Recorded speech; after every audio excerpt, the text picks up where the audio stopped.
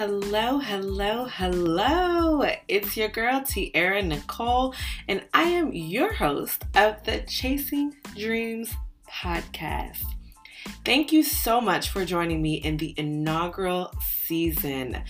This season, we have a great list of guests who come to share their dream with the specific intent on providing a blueprint and showing you how to strategically chase your dreams. As always, be sure to subscribe, rate, review, and share the episode with someone who needs to hear these gems. We want to hear from you.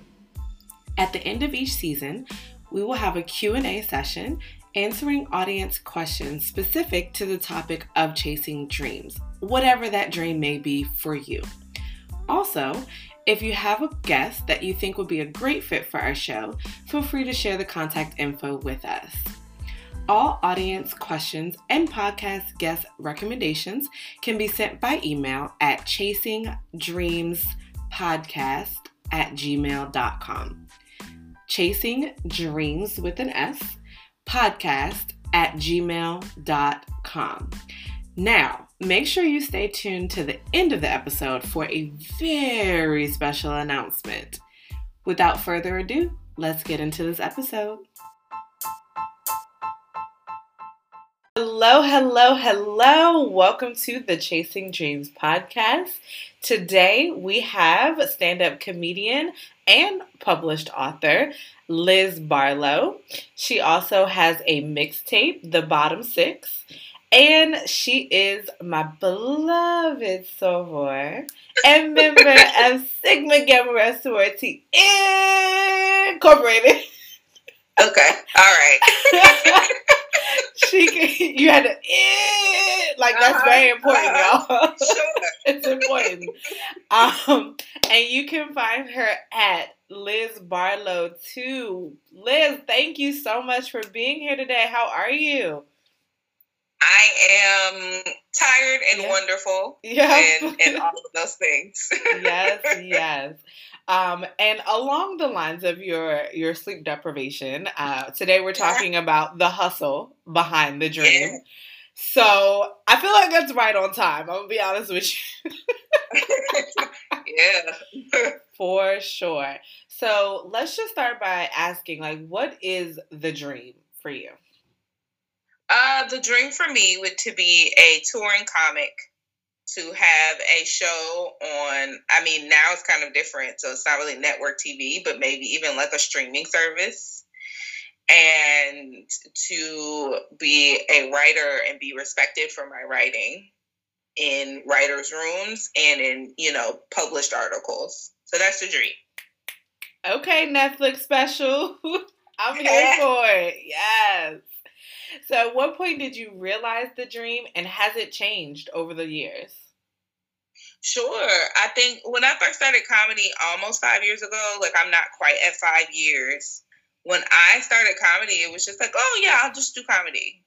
It was, and I was using comedy as a placeholder before I could get back into acting, because acting is a thing that I love. Okay.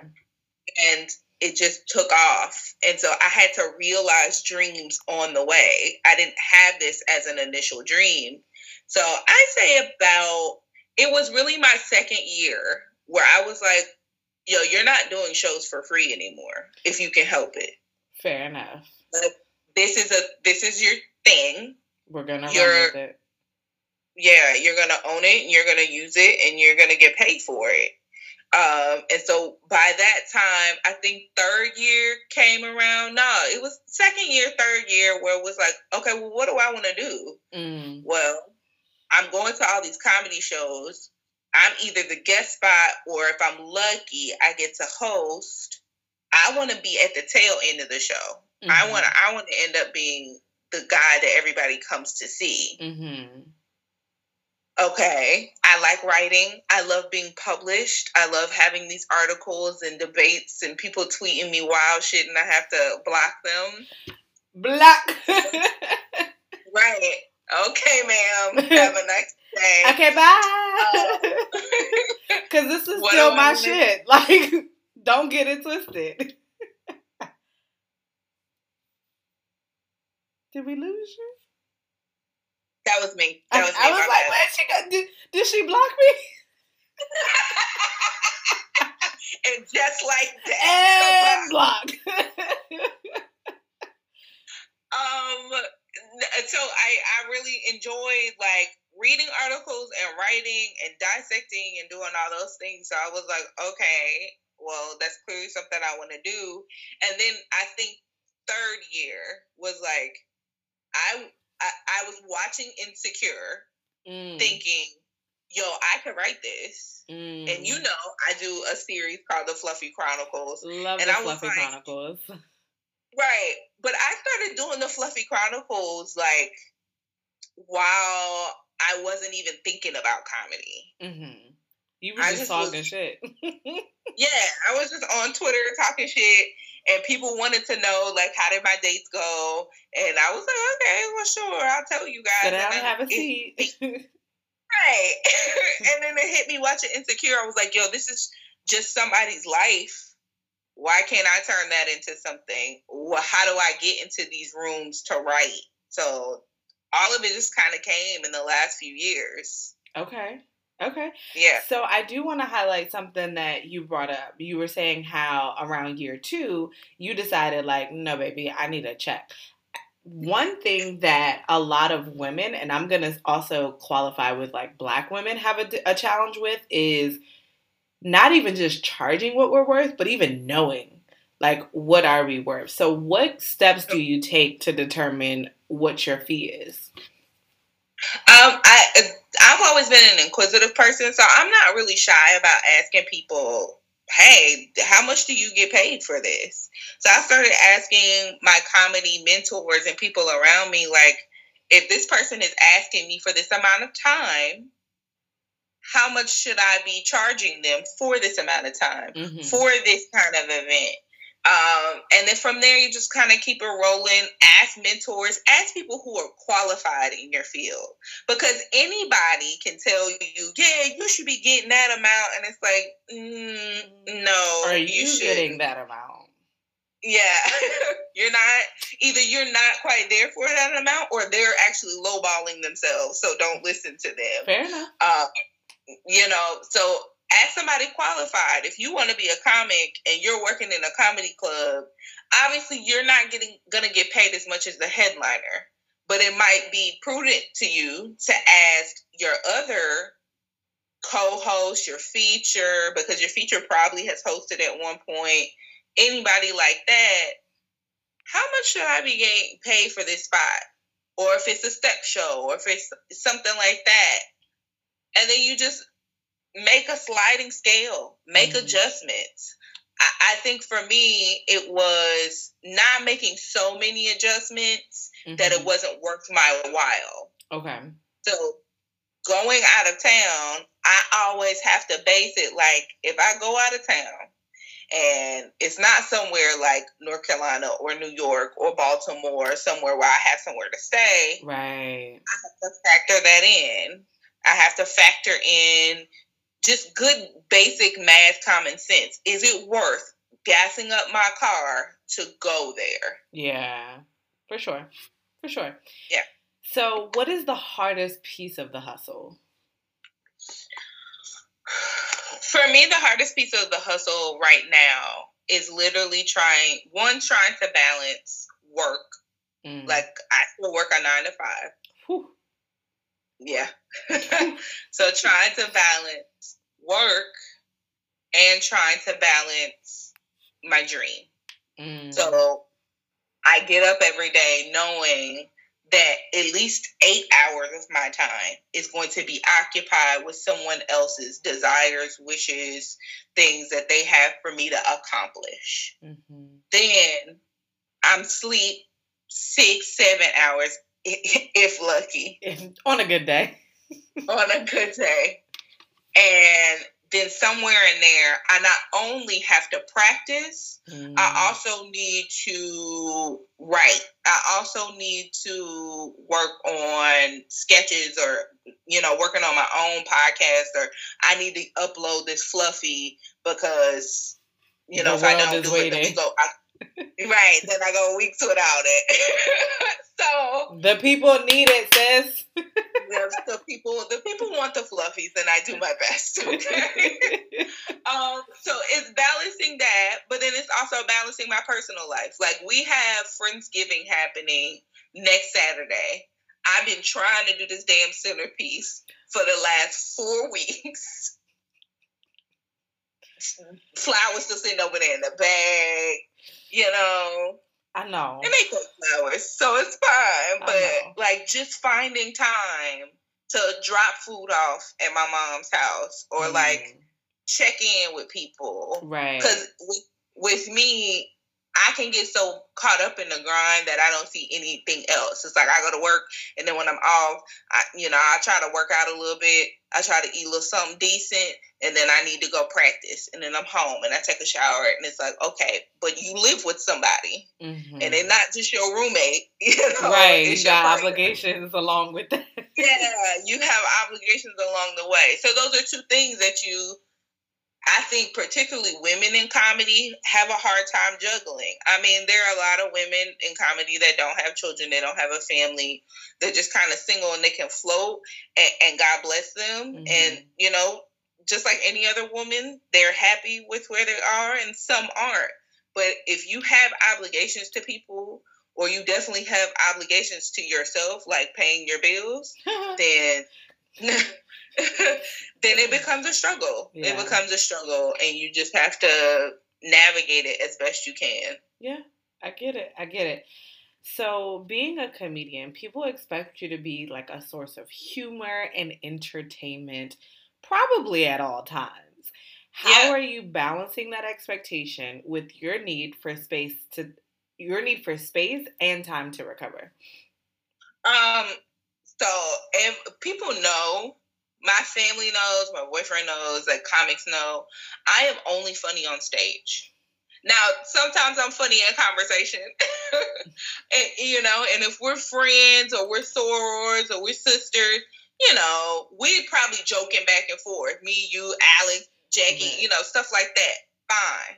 But if I'm at a show or I'm in the club, I literally sit in a corner. I don't sit anybody. I'm on my phone, mostly because I'm trying to remember what I'm going to say. I get on stage. I do what I'm supposed to do. I leave off, and I'm most likely looking for the money if it's going to be handed to me, or I just go back and sit in the corner. I'm not a clown, right? So if people want a clown, you hire one.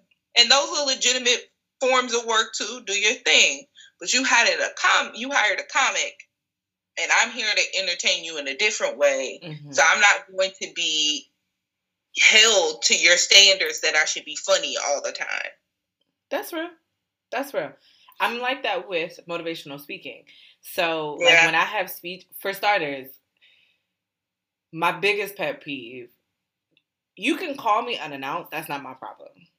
Don't call me unannounced wanting motivation. If you need encouragement, if you need, like, at a minimum, schedule a damn consultation and you can have 20 minutes. You know what I mean? Like, just the other day, I was on a date and we met there and then we're driving to the next place separately. So I was like, listen, sis, you got 18 minutes till I get to my destination. Like, that's all I got for you. You know what I mean? But we didn't plan this time because I would have told you now ain't the best time. Yeah.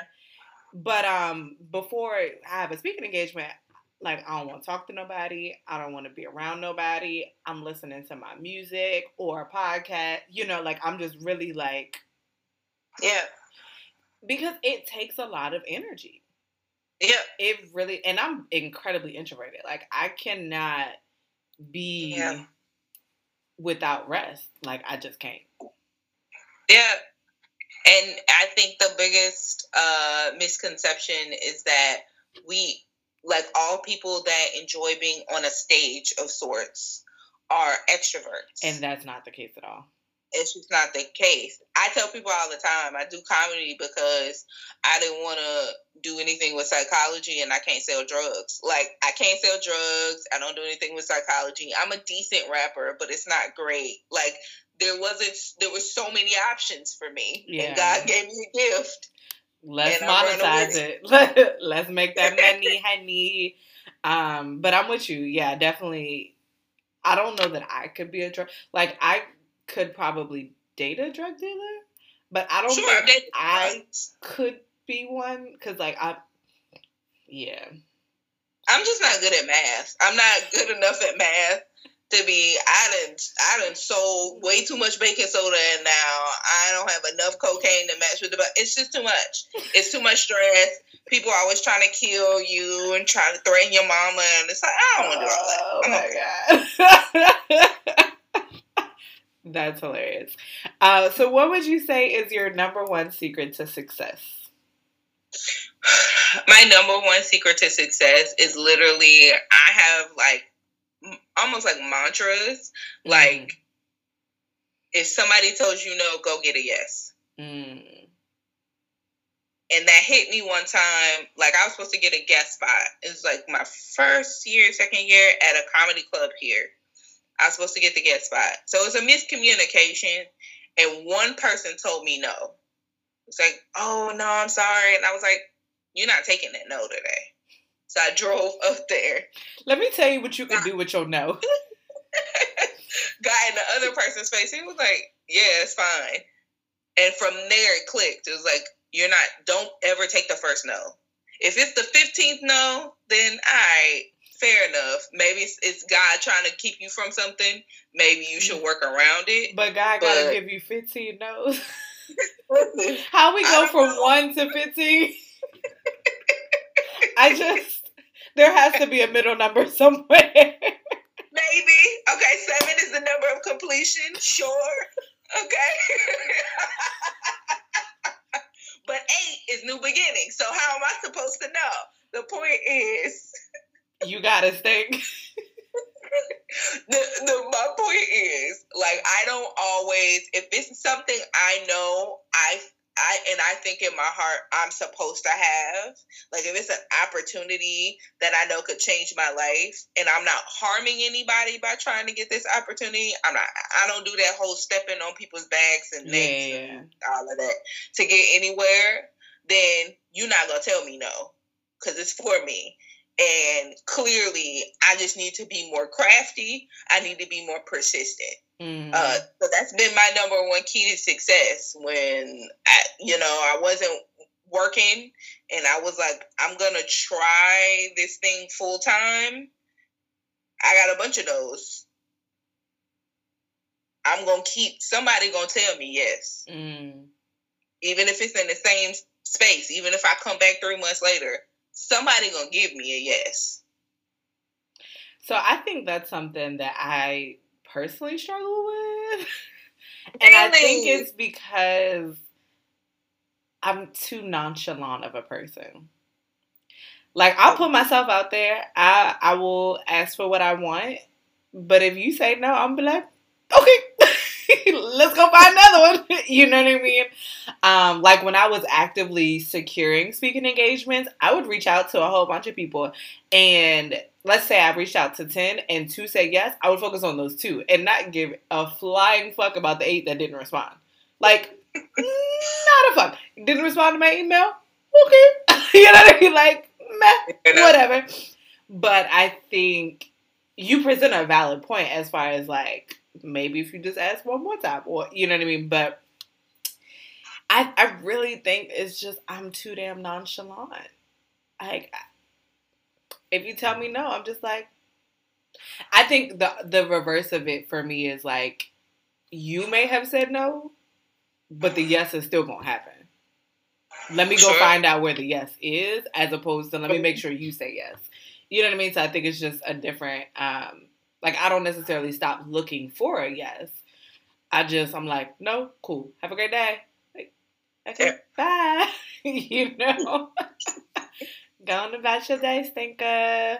But I definitely felt convicted when you said that. I was like, yeah, I need to do a little bit. Not 15. Maybe not. I might can get maybe you with 3. Okay. I might can get you at 3. Maybe.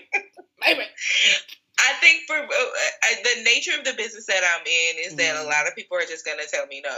So club in Charlotte, like continuously. You have to email clubs over and over and over again with different takes of the same jokes over and over again for them to tell you no. But it's like, but you're not going to tell me no.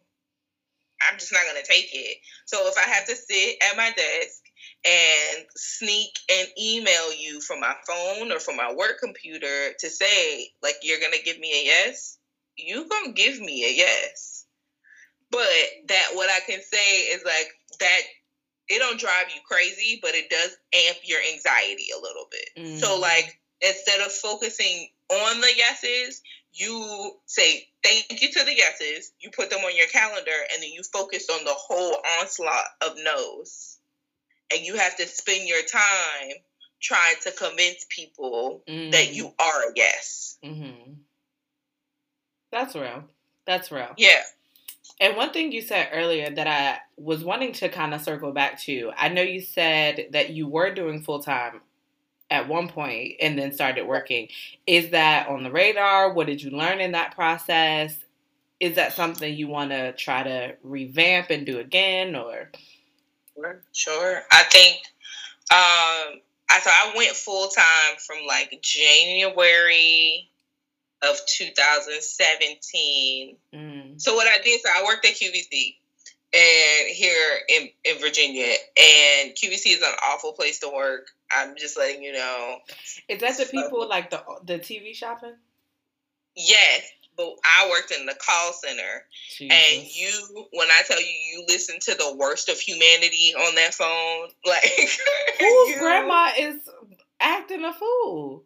Oh my gosh. You talking about being called the N-word, C-word, people getting upset with you. You ruined my Christmas. No, ma'am.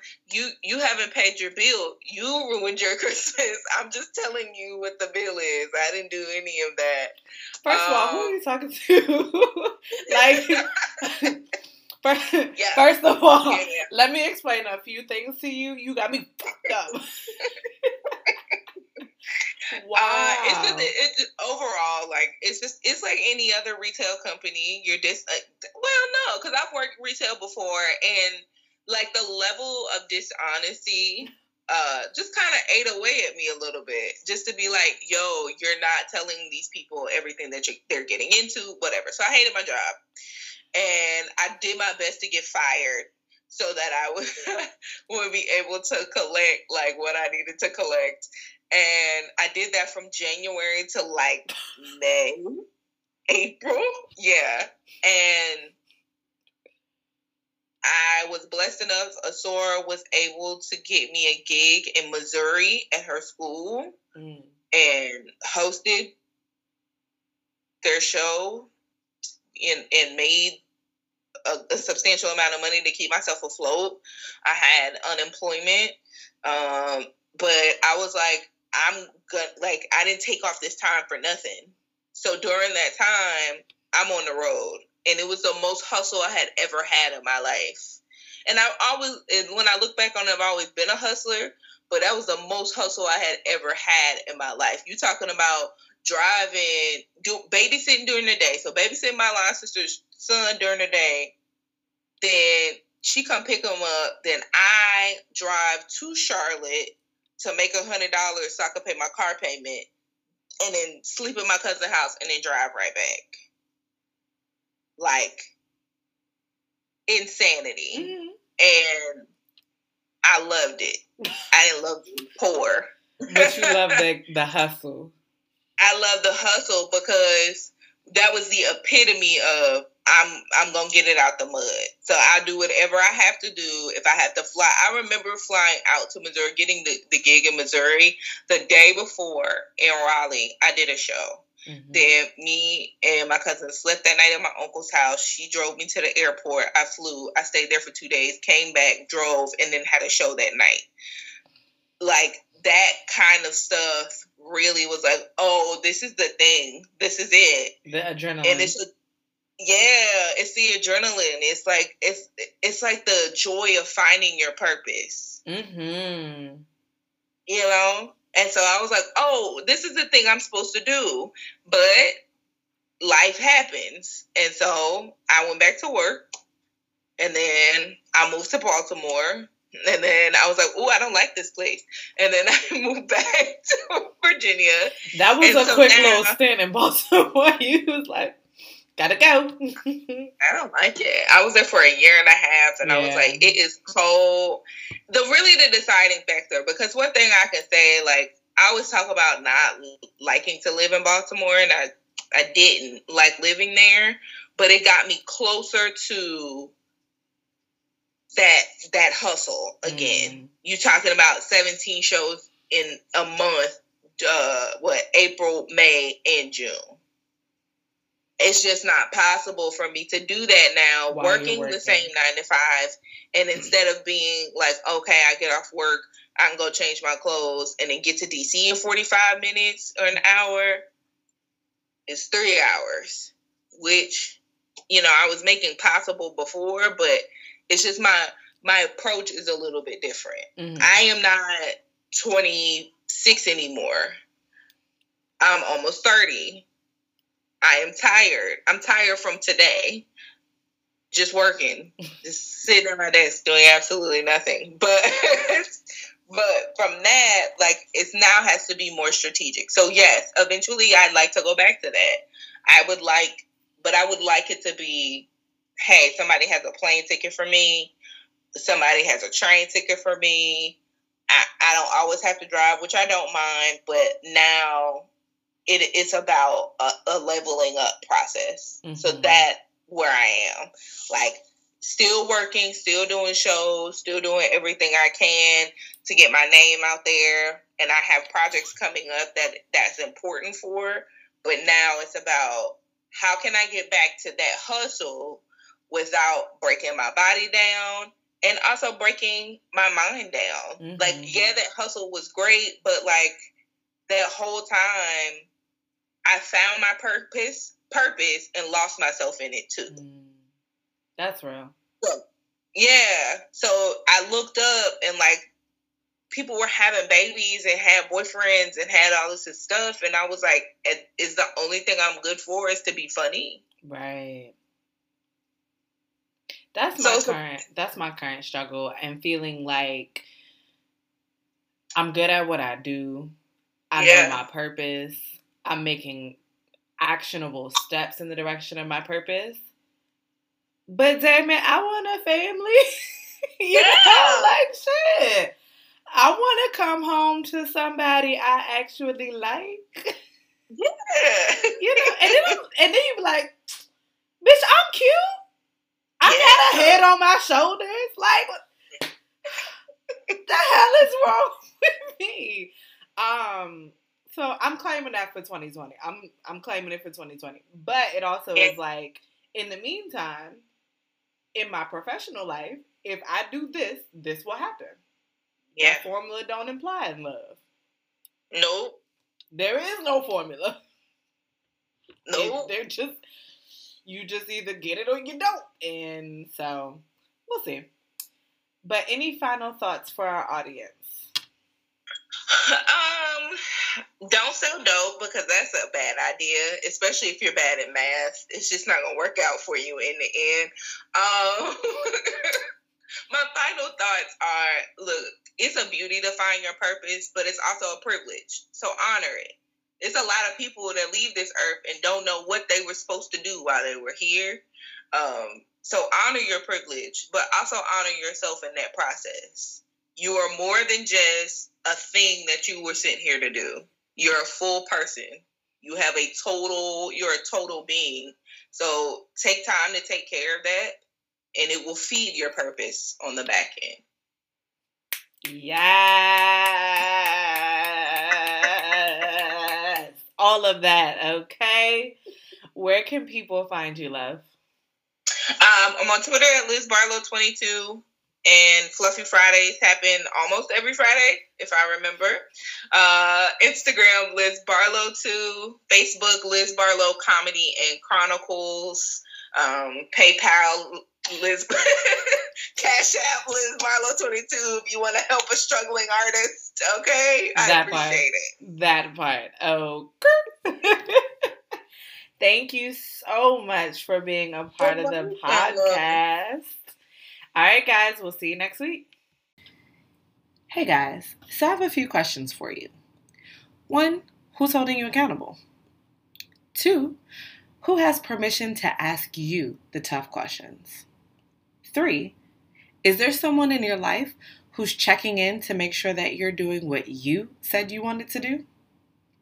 If the answer is no, or I don't know, to any of those questions, don't worry, I got you covered. I'm opening the virtual doors to my coaching services to help you keep those resolutions. You didn't forget about them, right? I offer personal development coaching that focuses on time management, self care, physical health, and so much more from a personalized approach. I also offer business development coaching, where we focus on marketing, branding, structure, consistency, and everything you can think of. Both services offer personalized guidance and support on a weekly basis to walk you step by step towards your goals. Want to learn more? Be sure to schedule your free consultation at www.nicolesnetwork.net/coach. That's Nicole's with an S, network.net/coach. I have room for about 5 new clients, so don't wait. Make sure you schedule your appointment today. www.nicolesnetwork.net/coach. Talk to you soon.